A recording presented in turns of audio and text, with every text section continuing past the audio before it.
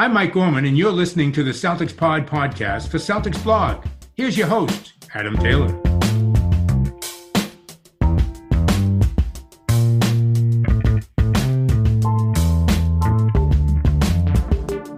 What's up, everybody? Happy Monday. First full podcast without Mr. Brendan Nunes up in here. So this is the way the new schedule is going to be from now on. For the first half of the show, I'm joined by Timmy G. He hosts a Banner Banter podcast. He covers the Celtics too. And then for the second half of the show, I'm going to be joined by somebody who covers the Jazz as we look forward to Tuesday's game. Timmy, what's good, my guy? Cool. Yeah, thanks for having me, man. How you doing? Yeah, I'm doing well. How do you think that game went? What are your thoughts? Your initial straight after the game thoughts? The initial thoughts, obviously, minus Kemba. I feel like Kemba was very frustrated, like all game, like from start to finish. He wasn't happy with the officials and all that. But I just feel like it was a classic case of shots not falling, and that happens from time to time. It just stinks that it happens more for the Celtics more times than not. Yeah, I mean, a lot of their struggles were inside the perimeter this game. So usually what we'll see is them really struggling from beyond the arc. Yep. And we're screaming for them to penetrate. To begin the game, they were penetrating. They were actually trying to attack the rim. But the Suns did a great job of shrinking the floor. They were making life really difficult around the rim, which forced the Celtics to operate more on the perimeter. I understand why that happened, but personally, I would prefer to see a little bit more drive and dish, a little bit more of a mid-post pick and roll instead of just running that same high pick and roll and then going side to side with that.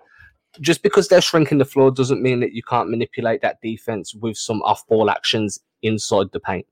Yeah, absolutely. And the ball movement was terrible. Like, everyone was just standing around. No one was really moving. People were just, watching Tatum like, most of us at home do. Like, we drool whenever Tatum has the ball. But for the most part, I just felt like there wasn't any ball movement at all. And it was crazy that, like, neither team really, like you mentioned, in the perimeter, like, attacked the rim. I think there was, less than 20 free throws before, 5 minutes left to go in the game or something. Like, the Celtics had 10. The Suns only had 8. So it just felt like it was just, you can't go on the road on this West Coast trip and try and beat a team with a bunch of jump shots. It's just not going to work.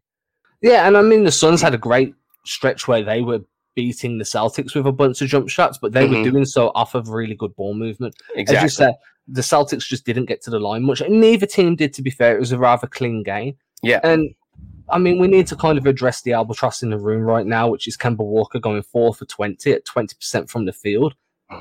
That was rough, right? And I feel like obviously it's quite easy to say, but if Kemba hit 50%, 40%, maybe this would be a different game. If Brown was there, maybe it's a different game. If Smart was there, then obviously the same narrative goes there too.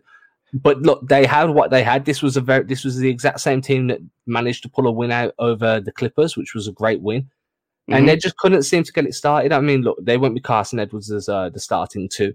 That was a shock to me, a surprise. Got rewarded for his good play off the bench. But if you know that he's giving you good minutes off the bench, then maybe you don't start him and then really blunt that offense once the starters start to sit.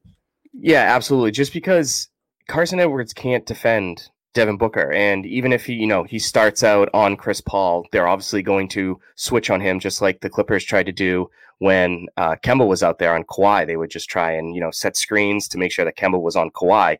So that's why Devin Booker got going early, and because of that, Devin Booker was able to generate better offense for the Suns all around. I think he had double-digit assists, maybe even 12. I think maybe more, maybe less, but it was somewhere in that range. And I just felt like Devin getting his shots up early helped the Suns' offense overall. And I was shocked that Javonte wasn't out there to start, because I'm not saying Javonte can control Devin Booker, but Devin Booker would probably have a harder time shooting over someone like Javonte Green rather than Carson Edwards. Yeah, because Javonte's got that bounce, right? I mean, it makes sense. Yeah, it was just, I don't know. I appreciate that Brad, said, hey, you played a great game. Here you go. But at one point, Carson was a minus 19 and the Celtics were down 15. So there are games where Carson is going to work out well, and there are other games that he won't, and that happens. That's why you have a deep bench like the Celtics do at times. And, Peyton didn't have a great first half, but he had a much better second half. So that's why you didn't see Carson a lot. So, and that's something that I've been keeping my eye out on, and I'm glad it's finally happened. But I'm trying to figure out how long it's going to take Peyton Pritchard to kind of get back to his old self. And he finally kind of looked like his old self in that fourth quarter a little bit, picking up the ball, defending it, being very good with the ball handler, and then obviously hitting not only just three-pointers, but some pretty deep three-pointers. He was open on a couple of them and stuck them as he should. So it's going to be interesting to see, like, are we not going to see Carson Edwards that much anymore? I mean, we're still going to see him, but just not as much because Peyton's now back. Hopefully he's healthy. Hopefully he gets back into the rhythm that he was in before that MCL injury against the 76ers. And when we're talking about Pritchard as well, there was moments midway through the third and midway through the fourth where he was sharing the floor with Kemba. When you know Kemba's struggling, why don't you put some of those playmaking opportunities into Pritchard's hands and allow Kemba to work off ball and try and hit Kemba in stride going downhill? Because look, if Kemba's shots aren't falling off the jumper, then the only way he's going to be able to give you any form of offense is through slashing the lane and looking to draw contacts around the rim. Pritchard's really good at making the pass, so I don't know why we're not seeing Pritchard play a little bit more on ball in terms of offense. I get that when Tatum's on the floor, he's demanding the ball. He finished the game with 7 assists. But Pritchard has to be able to pick up some of that slack to take that pressure off Tatum, especially when Walker's having a night like this. I mean, Walker went what? He went 4 for 20 from the field, 4 rebounds, 2 assists. He was a minus 16 on the night. I know single game plus minus is one of the worst stats you can ever use, but it's very indicative of his performance. So I would have been more than happy seeing Pritchard run a little bit more of the pick and roll, look to set guys up. This was just a really weird game in terms of Celtics basketball because it was a very stagnant offense that relied a lot on peel off the screen and pull up for the jump shot. And we've seen the Celtics revert to that a bunch, but I don't know how would you change? What would you do to change this offense? So, that's a good question because I don't know, because there are just so many things like running through my mind. Like, I don't want to take the ball out of Tatum's hands, but I want to see Tatum in the post more because I feel like Tatum's footwork is so good in the paint, but I also feel like Tatum's passing and playmaking abilities have improved a great deal this year. And then I also don't want to like stress over it too much because Jaylen Brown hopefully will be back against the Jazz. If not, maybe against the Raptors or the Pistons this week. But I just feel like overall, I would rather have more athletic guys that can play make out there versus just guys that are just standing around. Like, no offense to Shemi Ojeleye or anything, but Shemi, just stands in the corner. I'd rather have some like a slasher like Javonte out there to try and just give different looks, just instead of just standing around and just drooling over Tatum or Kemba whenever they have the ball. Exactly, yeah, I agree. A lot more off-ball movement would be fantastic. It does feel very stagnant at times. If you look at a team like Miami, who to me are one of the best off-ball movement teams in the league, and the way they run, like they're setting a bunch of off-ball screens, pin downs to get guys open, and then you might see them set a pin down, and then the guy that comes off then screens for the screener to get that pop, that pick and pop off ball. We don't see any of that. We are seeing very much just screen for the ball handler. Maybe somebody lifts out of the corner to create a little bit of driving space. Another thing that was missing in this game that the Celtics found a lot of success with against the Clippers was that open corner pick and roll. They just didn't do it. They were loading both corners, running very big spread and angle pick and rolls. And while that's fine because you have the shooters to make that work, when that shot isn't falling, you need to create driving lane space for the roll man. And we didn't really see that. And part of me feels like that's when we see the best of Rob Williams operating at the 5, is when there's that space for him to roll. Felt like the Suns did an amazing job of shrinking the floor on defense. Yeah, I was really shocked that the Time Lord only got like 10 minutes worth of play because I felt like he could. I don't think DeAndre Ayton's that physical of a player, like in any way, shape, or form. So I feel like if you could have Time Lord run the floor against Ayton. I mean, I understand Tristan Thompson has been playing lights out this week. I mean, he had 12 rebounds today. He only scored 6 points, but he was.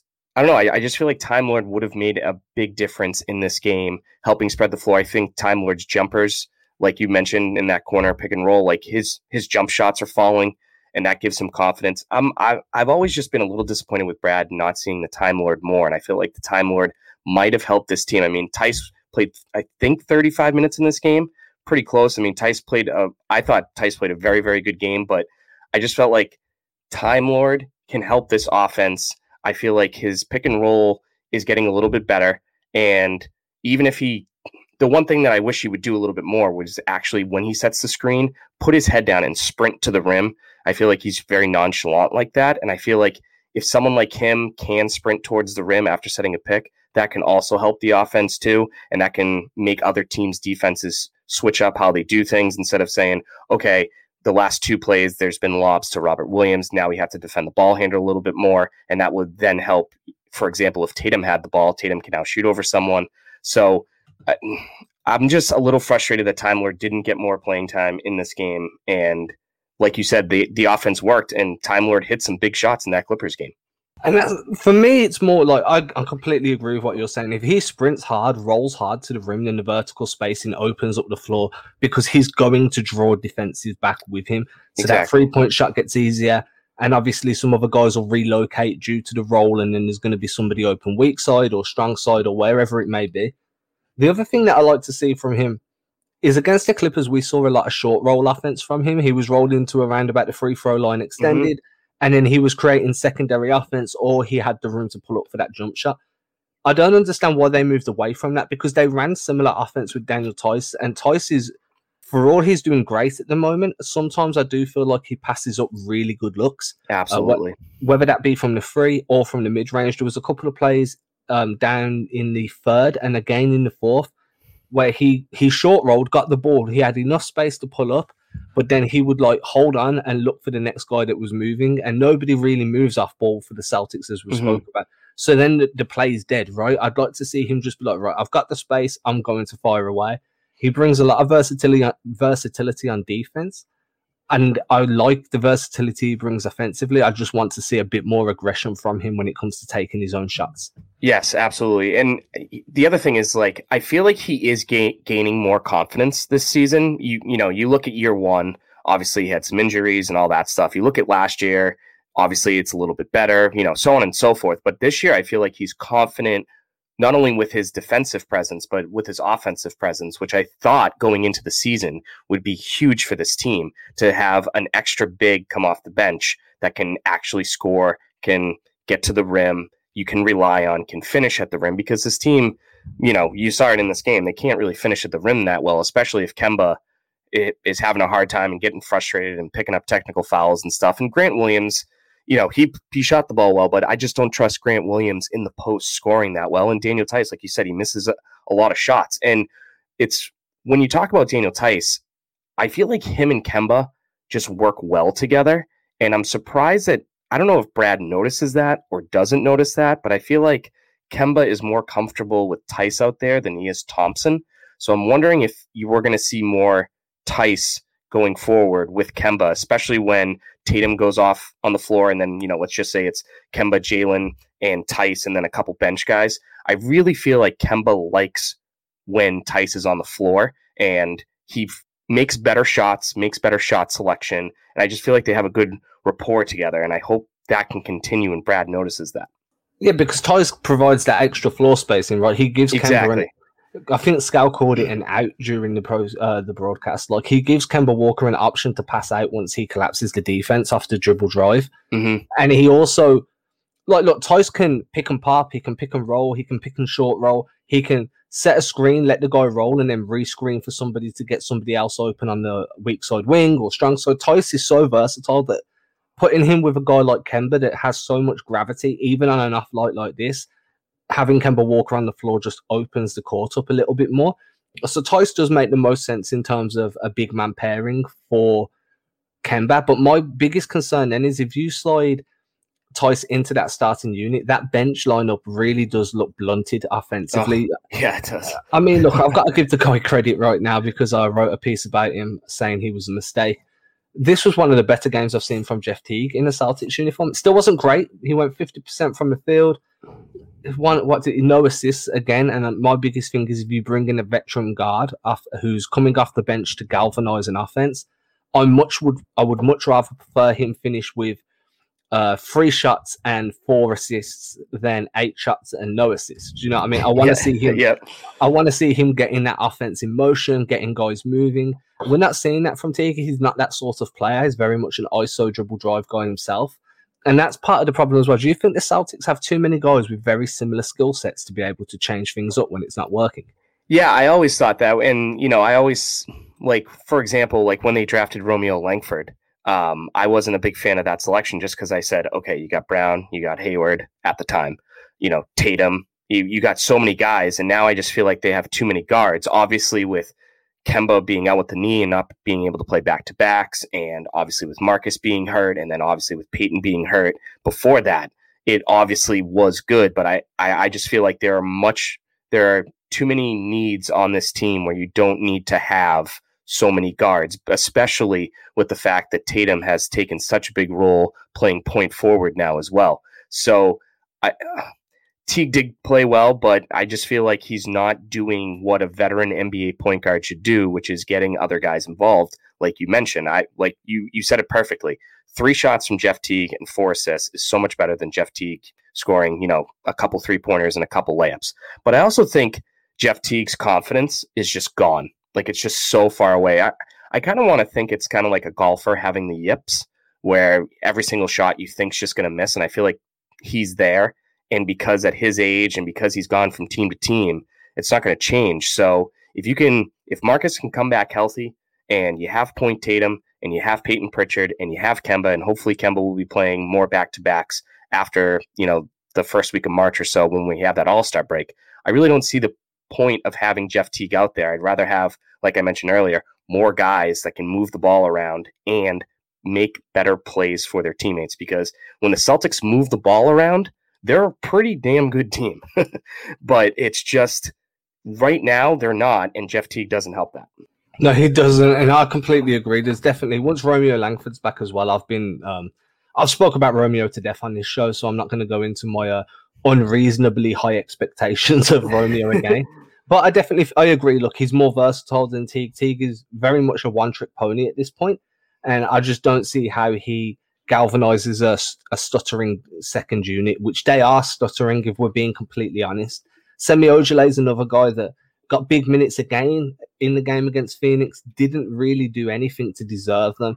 Done a little bit of work on the boards, finished with 4 rebounds, managed to get 2 assists and 2 steals, which is more defensively and offensively than Teague did in terms of facilitation. But I saw a tweet during the game that kind of made me question this, and I'll kind of lean with the tweet, which was like, if Semi's shot's not falling, why not put Aaron Nesmith on and see if he can make those looks that Shemi's getting set up with. It's been a rough week, 10 days for Shemi. I feel like, I understand what Brad's doing. He's bringing Nesmith along slowly. He's a very raw prospect. But it's games like this where you're really struggling to put the ball in the hoop that you start gambling on a guy that you drafted to be a sharpshooter. Yeah, I'm a little disappointed in Shemi because I don't know if you agree, but I felt like Shemi started off the year very well. Like, he played his best basketball probably the first, I would say, 3 weeks of the season.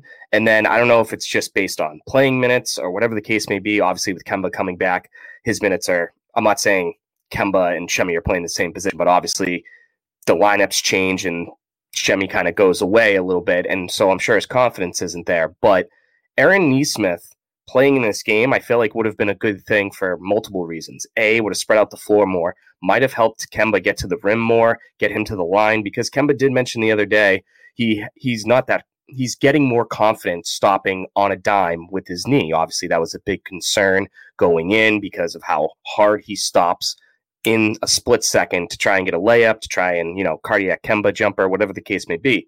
So to bring in someone that can spread the floor, and the other thing is Nesmith has to learn how to play NBA defense. And I feel like this would have been a good game. I'm not saying he would have been able to defend Mikal Bridges or Cameron Johnson or anyone like that, but to give that kid experience down the road, I feel like when you're down 15, 16 points, and when they cut down that lead, he's out on the floor. Now the next game when he's out on the floor saying, hey, I contributed last time. I cut the lead from 6 to 5. I'm good. I agree. Nesmith should be out there a little bit more. I get the whole, nice and slow thing, but at some point you just got to take a risk, because clearly Brad took a risk today starting Carson Edwards because he had a nice game against the Clippers. Why not take a risk and just put Nesmith out there for 2-3 minutes? Exactly that. Yeah, I completely agree. By giving him those few extra minutes to see whether he can make the looks that Shemi's not converting, that isn't as much of a risk as starting a 3 big lineup like they did against the Clippers. I don't. Yeah. Do you know what I'm saying? Yeah, You're going yeah. up against one of the best teams in the league, and you're like, I know what I'm going to do. I'm going to throw a starting lineup out that includes 3 big men.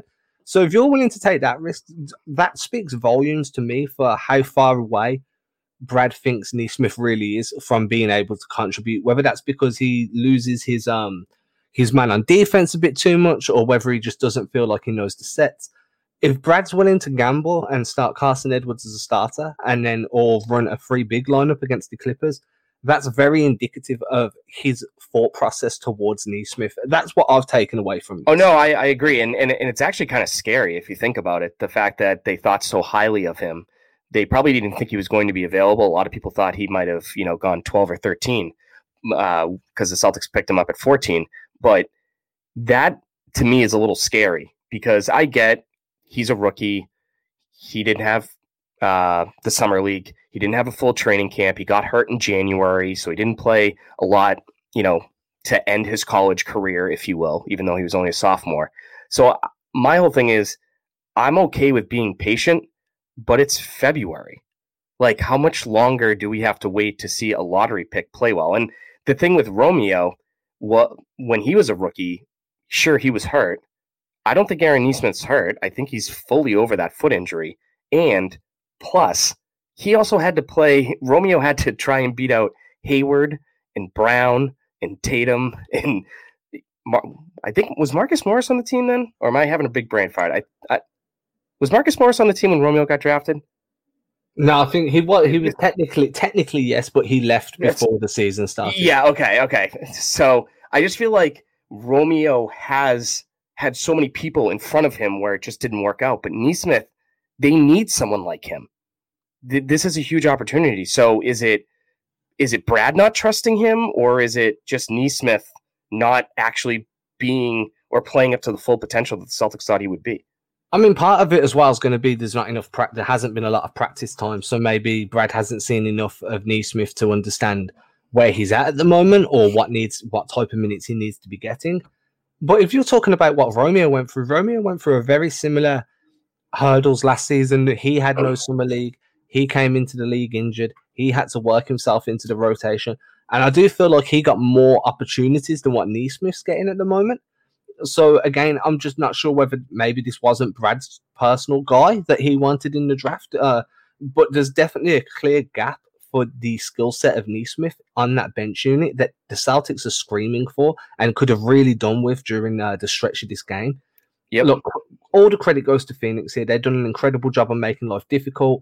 They really did shrink the floor. They pinched real tough on the wings. And then offensively, Chris Paul is just a master of pick and roll offense. He was using DeAndre Ayton cutting as a moving screen so many times, and it opened up that mid-range game for him fantastically. So Phoenix were a tough ask for anybody, but I do feel like this was the Celtics game to lose rather than the Suns game to win, if that makes any sense. Yeah, no, absolutely. And what's also crazy is I feel like Chris Paul missed a lot of open shots. I mean, eventually he made the tough ones, but if Chris Paul made a couple of those open shots, that I feel like the Celtics weren't really worried about Chris Paul when he didn't have the ball, which obviously Chris Paul is one of the better point guards in the league probably ever.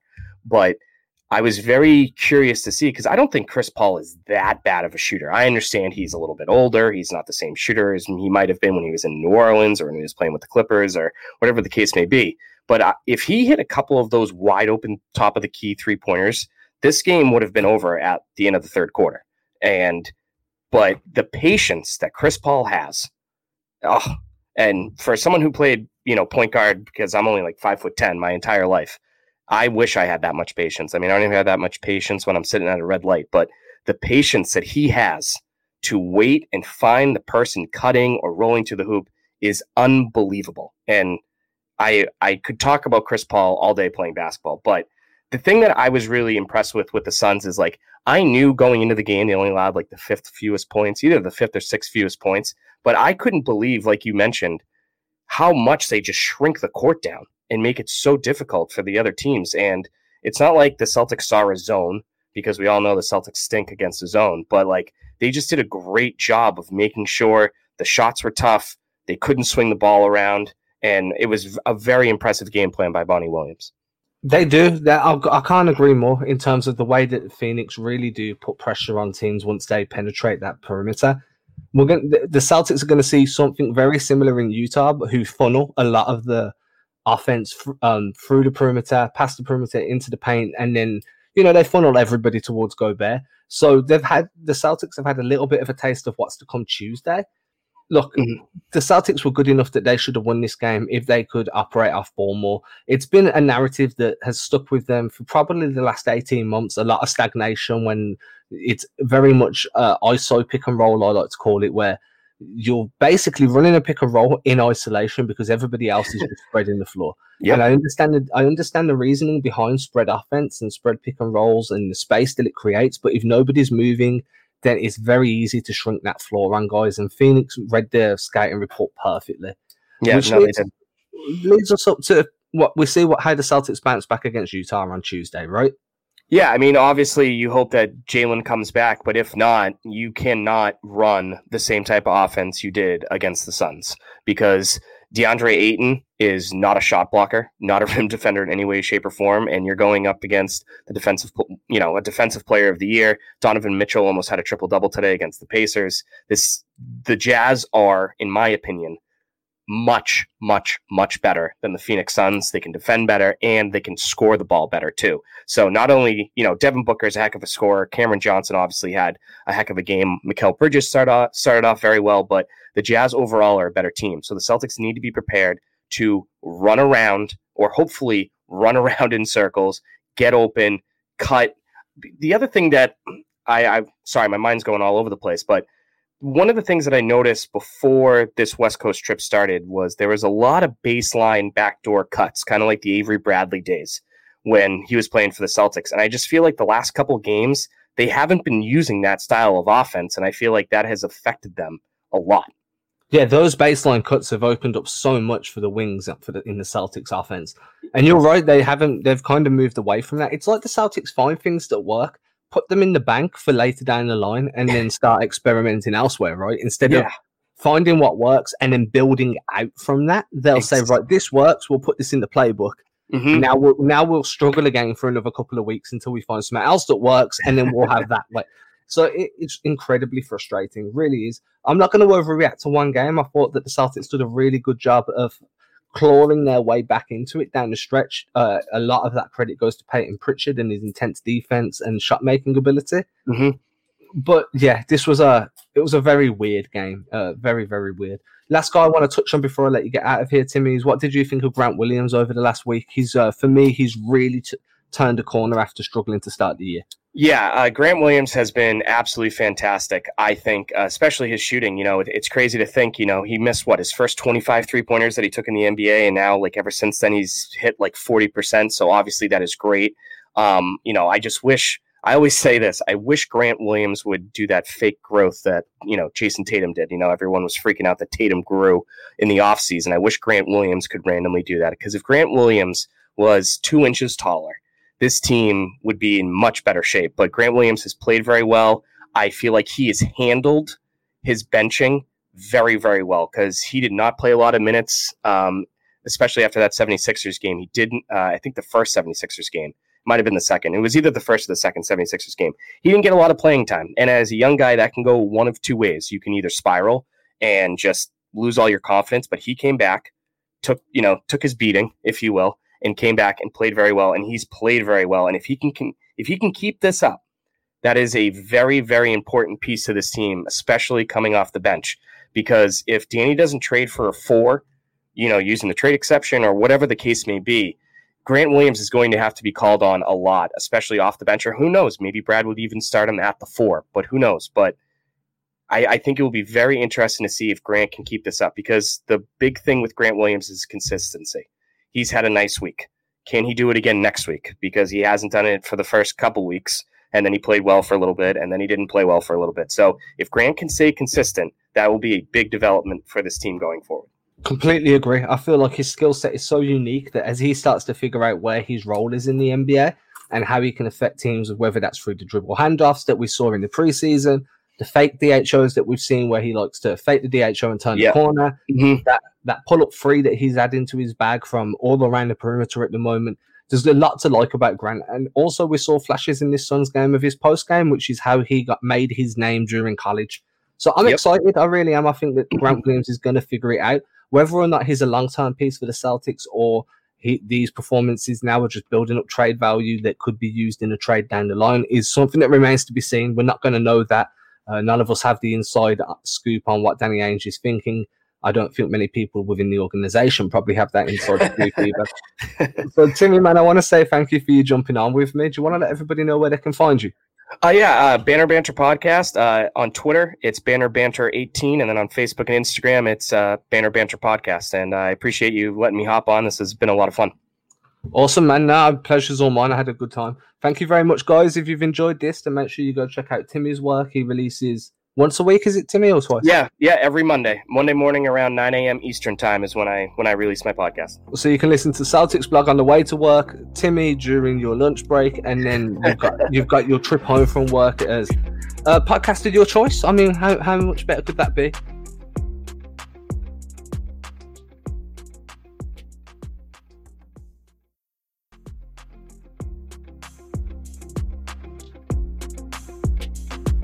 All right, guys, for the second half of the show, as I said at the top, I'm joined by Mr. Hu Tran, the Jazzman. That's how he likes to go on Twitter.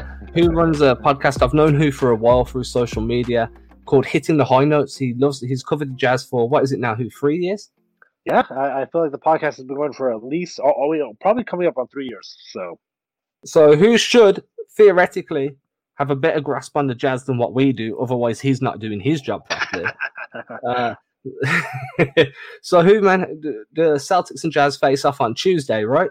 Yep, that's correct. The Jazz fly home. They just are in the midst of a lot of the Jazz fans are calling it Deathuary because the schedule's hard. They did a back-to-back against Atlanta and Indiana on Thursday and Friday. Then they had a game against Indiana, who they just barely got done.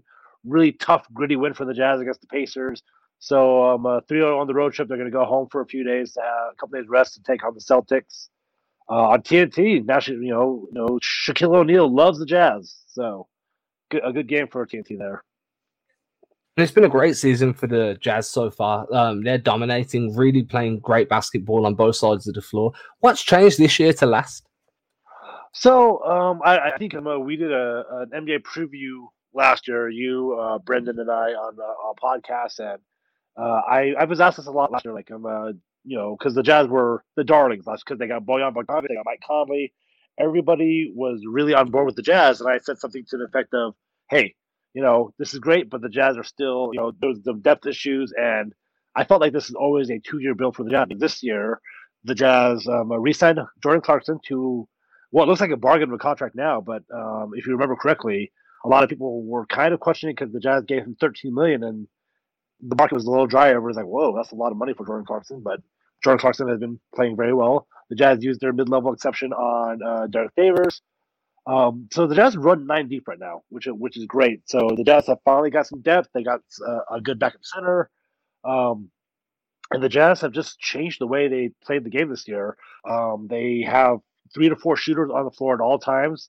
That gives a lot of space for Donovan and Mike Conley, who's playing, near all-star levels here to work with. A lot of space. Bojan Bogdanovic started the year slowly, but he's always been out there for his gravity.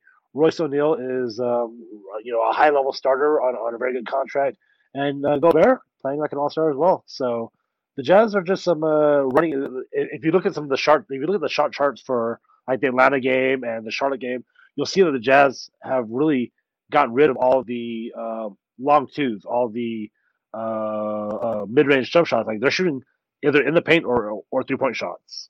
And that's working really well for them. I mean, over the last 2 weeks, Cleaning the Glass has them as the number 3 ranked offense in the league. And again, number 3 defense in the league. Are you guys still using a defensive scheme where you're funneling wings in towards Gobert, and point guards for that matter? Are you still running that funnel type of defense? Always kind of been the Jazz MO is to, really play tough perimeter defense. And Mike Conley talked about this, how in Memphis it was, don't let guys get shots on perimeter, or don't funnel.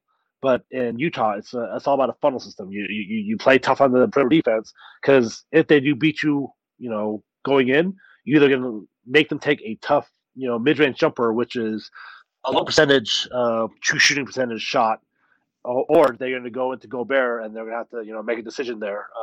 If you watch Jazz games, a lot of times you'll see guys get into the paint, they see Gobert there, and they just, they draw back out because like, no, we're going to try to get a better shot than that.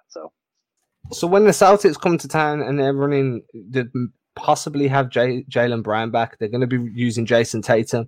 Kemba Walker should be looking for a bounce-back game after his terrible outing against the Suns. What's your concerns in how the Jazz play defense and how Boston can manipulate that? Well, I mean, like those guys you mentioned right there, those are like bona fide stars. Like Jason Tatum, right, is a bona fide all-star.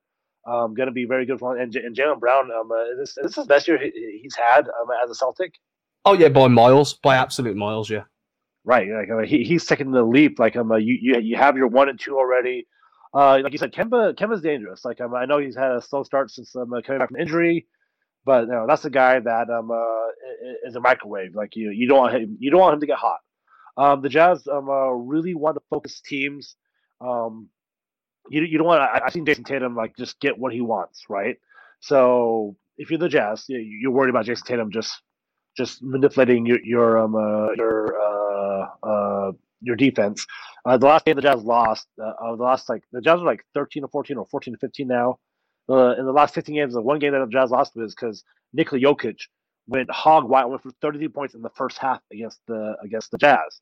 It got better in the second half, but really, we can't. The Jazz can't let the guys just go. You have to make them work for it.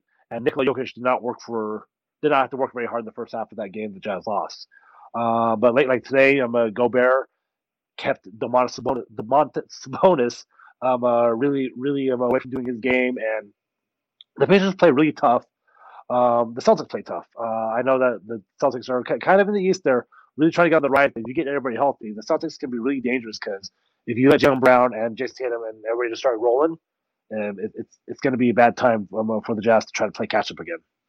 Yeah, so an interesting point here is before the game against the Suns, the Celtics came in with their last 2 week stats. I like to look at these when I'm looking at cleaning the glass because you get more of a feel for the type of runs that teams are on. So Celtics are ranked 4th in defense, 1 spot directly behind Utah, but Utah's offense is ranked quite considerably higher. The Celtics are at 11, Utah's at number 3. Outside of Donovan Mitchell, where are your points coming from? Is Gobert doing much damage in the paint, or are you using him just as a screen guy and then asking him to seal off lanes for guys? Right. So that was like the problem with the Celtics last year, right? Is that they sort of like, and that's why they got Tristan Thompson in the offseason. The Miles Turner rumor. And I know they're running Tice and Thompson, but I guess the Hornets, the Jazz got 4 like really easy dunks. Like I remember I do highlights now, and so there are plays where Gobert ran to the rim, and then Cody Zeller is not going to stop Gobert, and if you're not going to stop Gobert on those screen and rolls, those are easy dunks. So everybody has gravity in the starting lineup. So Gobert has that rolling gravity, rolling toward the basket because he rim runs as well as almost any other big man in the league. His weakness, I guess, is he's not a post-up player, but we're also nobody's asking Gobert to be the best post-up player in the league.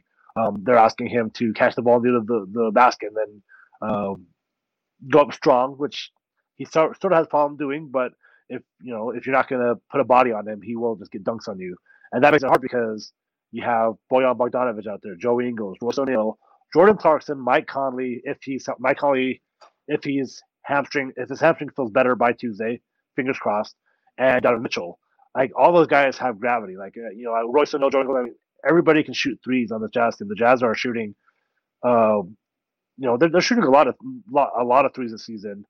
They just broke their franchise record again. They broke it twice. They broke it once against the Milwaukee Bucks, and they hit 26 threes against the Hornets. So the Jazz are shooting a lot more and hitting it at a high clip because 26 3-pointers is a lot for any team, but this Jazz team is really making you work on the defensive end, and you can't double anybody, and you got to stay home. Like you got to have your guys guard Gobert at the rim when he rim runs, because you can't leave Bojan Bogdanovic open for quarter three. So the majority of your offense at the moment, if I'm looking, Royce O'Neal's been fantastic from the non-corner three. He's shooting 47%. Bojan Bogdanovic is, well, in fact, Royce O'Neal and Bogdanovic and Mitchell and Conley and Ingles have all been fantastic from the perimeter. These guys are all sitting around the mid-80th to 90th percentile, apart from O'Neal that's right up there in the 96th percentile for non-corner threes. You guys are really, really stacked in terms of perimeter offense. And then on the interior, you've got guys like Derek Favors, who I think has been one of the more unsung defensive pieces over the last few years. I think last year, if you look at how the Pelicans played, they were really bad defensively until Favors came back from injury, and then he sorted those guys out. Has he had a similar impact for you? I mean, look, when I'm looking at it, the way the Suns just beat Boston was by shrinking the floor when people were trying to penetrate.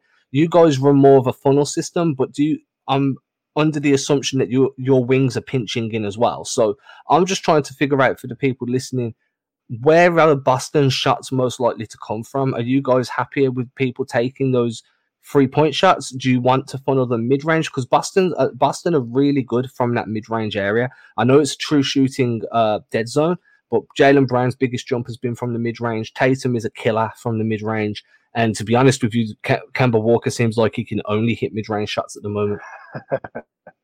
Yeah, the Jazz are going to give you mid-range shots. Now, like what you just said, right? Like the Celtics are thriving in the mid-range, but in regular season games, I think the Jazz kind of stick to like, all right, we're not going to make a new game plan for one game in the regular season, because that's happened against the Spurs last year, where DeMar DeRozan beat the Jazz a bunch of times because he was thriving in the mid range. He would go for almost 30 every game against the Jazz. But on the other hand, like the Jazz are going to run you out the 2-point line, and they're going to make sure that you don't come to paint. So if you can hit those mid range jumpers, the Jazz will probably live with it, and they just hope they can outscore you, and they hope they can eventually those mid range jumpers don't fall, and that they will pick it up, because the Jazz don't run like a pace of space. They don't run like at a super high pace. They just run really efficiently when they do run an offense. And then you've got guys like Rudy Gobert, who's sitting exactly middle of the pack for bigs in finishing around the rim. He's 50th percentile, finishing 67% by the rim. When you watch the Celtics, I don't know if you saw this game, the Celtics versus the Clippers, the biggest struggle the Celtics had was trying to contain Zubac as a rim runner and a rollman, and Zubac was pretty much getting whatever he wanted down low. What's Gobert's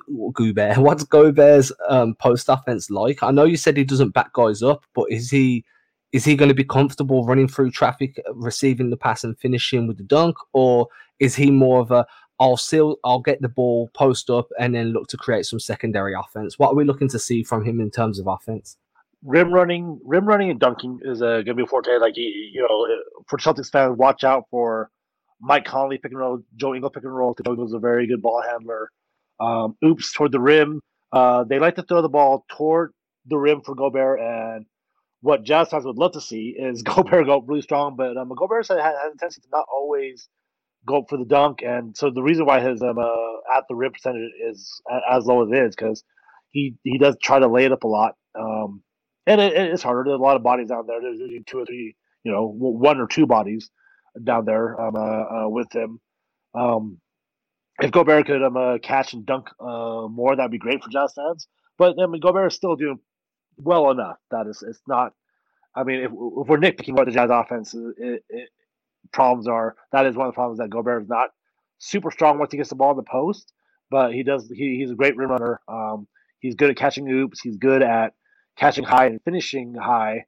It's just if you don't get the ball in the exact right spot, it is hard for him to get a dunk off. And if you at least just challenge him on a layup, there's a chance that he misses, because he does kind of rush those layups. So as Tice, Thompson, whoever you're going to have out there, challenge him. Even you get physical with him. Gobert down near the paint when he catches those rim running passes, and that's how you get Gobert to be a little uncomfortable. Like Gobert's had, he's had 29 points and 20 rebounds, and there's games where he scores in single digits, and just how the game plan goes is what the offense gives them. So what's really encouraging me about this matchup, as we've said, the Jazz are very much a perimeter-based offense. A lot of their work comes from behind the three-point line because there's so many killers there. The Celtics' defense is best when they're guarding perimeter-based teams. The Celtics usually start to fall apart when there's a lot of dribble drive penetration with secondary offense coming off the kickouts. If you guys are to drive the ball, what's another encouraging aspect for me in terms of the Celtics, the Jazz aren't really a great foul drawing team when shooting the ball. The only guy that's really drawing shooting fouls is Gobert. He's drawing 25.1% of his shooting personal fouls. Sorry, 25.1% of the time he's fouled is when he's in the shooting motion.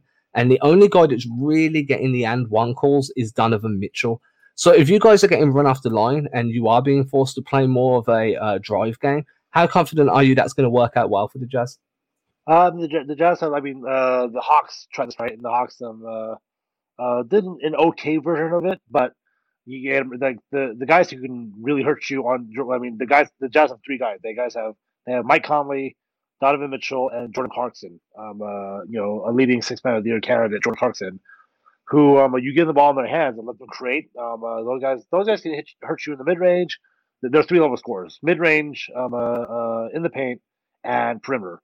So those are the guys that make a big difference. And you let Boyan likes to drive too. I'm not very confident when he's the primary ball handler to drive on an offensive set, but he does like to do it every once in a while.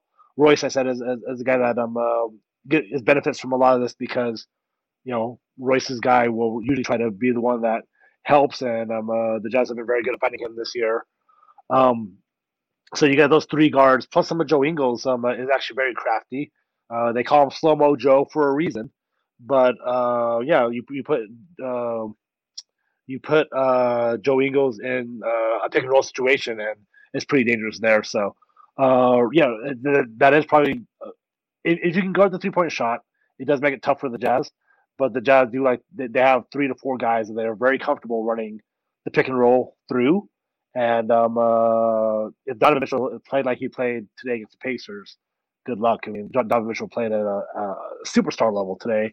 And if when Mike Conley's back, Mike Conley, I don't know if you can see the stats there, at least a couple weeks ago, he was the highest in Raptor, and he was like the highest plus minus player in the NBA. So I'm just looking at Mike Conley's stats now. I think the last question I want to ask you is the Celtics have struggled with their bench unit a lot. There's been times when that bench unit's come on and the offense has stagnated. How's the Utah bench been doing against teams? Has that been a reliable machine, or has it also been hit and miss with the production you get once it's the predominant bench unit on the floor? And this is so ironic because like last year the Jazz bench had no depth and was pretty awful. Now this year the Jazz have a lot of things to fix the offseason. So you mentioned Derek Favors. Derek Favors, we came back to Utah after 1 year in New Orleans for the mid-level section. Derek Favors, going down from Gobert to Favors defensively is you can't even notice it. Like Favors plays really great defense, like you said, and so that was a big thing last year. Last year when Gobert was off, the defense just absolutely crumbled sometimes. Now with Derek Favors on there, that's a great steady force. Plus he's a very good pick and roll partner for Joe Ingles. Joe Ingles is coming off the bench as a tertiary playmaker. When Conley and Mitchell aren't playing point guard, Joe Ingles has the ball a lot. Jordan Clarkson, like I said, is a leading six-man of the year candidate. He's averaging close to 20 points a game, I assume. I haven't checked the stats lately, but he's up there. He's probably up above 17 at least. And that guy's a microwave. You let Jordan Clarkson get started. He's having an amazing year. That's the top 8. And the Jazz have George Niang as their 9th player. Some teams don't use that. The Jazz use a 9th player, for 12 minutes a game or so. And George right now is playing very well as in his role as a backup or backup 4, and he can shoot 3, so he can hurt you when he's out there because no one really scouts George Niang. If the Jazz are without Mike Conley, you might see some Mione, a second-round pick from the Jazz from a couple years ago that plays He'll play sparingly, but he's a pretty good defender. He can shoot the ball. So the Jazz 1 through 9 are really impressive. That's been the biggest change we've seen this year. Is that like when Gobert is off the floor or Mitchell's off the floor, the Jazz offense still runs fine. The Jazz defense still runs fine. That's a luxury that a lot of teams, don't have to have a solid 1 through 9. Yeah, the Celtics don't have that luxury either. So I want to let you get out of here with the final question of what is your prediction, score, and final outcome? Oh boy, score. The Jazz are scoring a lot. The Jazz are just super hot right now. There's I'm more of a pessimistic person myself, but I feel this Jazz team. There's a lot of people who are, if you're in Utah, you've been hurt a lot. Jazz fans expect the worst, but I think this Jazz team is built. This Jazz team is built for this 72-game season. If Mike Conley plays or doesn't play, I think the Jazz still win. So well right now they're playing great. I think one cohesive unit. I think the Jazz will win by. It'll be close, but I think the Jazz could probably win by 7 or 8 points. It'll be over 100 points for each team. I don't know. Let's say like 112 to 105. I appreciate it. Thank you for jumping on. The Jazz also have 3,500 fans in the stands too, and that kind of makes a difference. Yeah, that's going to be a huge difference. I feel like that might have been part of it against the Suns as well, because the Suns had some people in the stands. Who I want to thank you for taking the time to jump on with me and giving the Celtics fans a little bit of an insight into what they can expect on Tuesday when they come up against the Jazz. All right, I hope to see you guys again. I love what you do here, man. And please invite me on whenever you want to talk basketball. Always, man. Thank you again, Who. Yeah, thanks.